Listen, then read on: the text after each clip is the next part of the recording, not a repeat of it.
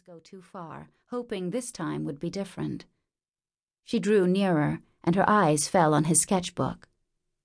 "You were drawing me?" Her startled tone reminded him how great the gap was in their understanding. Even after all the time they'd spent together these past few weeks, she had not yet begun to glimpse the truth that lay behind their attraction. This was good, or at least it was for the better. For the past several days, since he'd made the choice to leave, he'd been struggling to pull away from her. The effort took so much out of him that as soon as he was alone, he had to give in to his pent-up desire to draw her. He had filled up his book with pages of her arched neck, her marble collarbone, the black abyss of her hair. Now, he looked back at the sketch, not ashamed at being caught drawing her, but worse. A cold chill spread through him as he realized that her discovery, the exposure of his feelings, would destroy her. He should have been more careful. It always began like this. "Warm milk with a spoonful of treacle," he murmured, his back still to her. Then he added sadly, "It helps you sleep." "How did you know?" "Why, that's exactly what my mother used to." "I know," he said, turning to face her. The astonishment in her voice did not surprise him, yet he could not explain to her how he knew, or tell her how many times he had administered this very drink to her in the past, when the shadows came, how he had held her until she fell asleep. He felt her touch as though it were burning through his shirt, her hand laid gently on his shoulder, causing him to gasp. They had not yet touched in this life, and the first contact always left him breathless. "Answer me," she whispered. "Are you leaving?" "Yes." "Then take me with you," she blurted out. Right on cue, he watched her suck in her breath, wishing to take back her plea. He could see the progression of her emotions settle in the crease between her eyes. She would feel impetuous, then bewildered, then ashamed by her own forwardness. She always did this, and too many times before he had made the mistake of comforting her at this exact moment.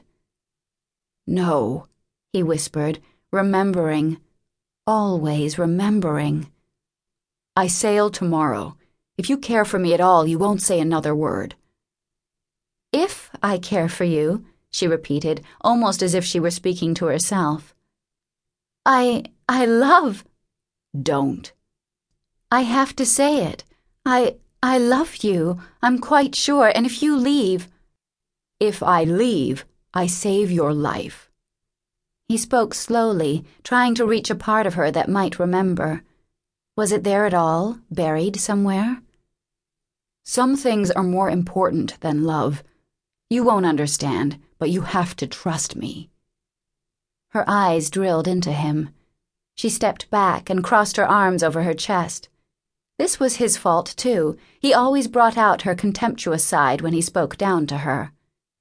"You mean to say there are things more important than this?" she challenged, taking his hands and drawing them to her heart. Oh, to be her and not know what was coming, or at least to be stronger than he was and be able to stop her. If he didn't stop her, she would never learn, and the past would only repeat itself, torturing them both again and again. The familiar warmth of her skin under his hands made him tilt his head back and moan. He was trying to ignore how close she was, how well he knew the feel of her lips on his, how bitter he felt that all of this had to end. But her fingers traced his so lightly. He could feel her heart racing through her thin cotton gown. She was right. There was nothing more than this.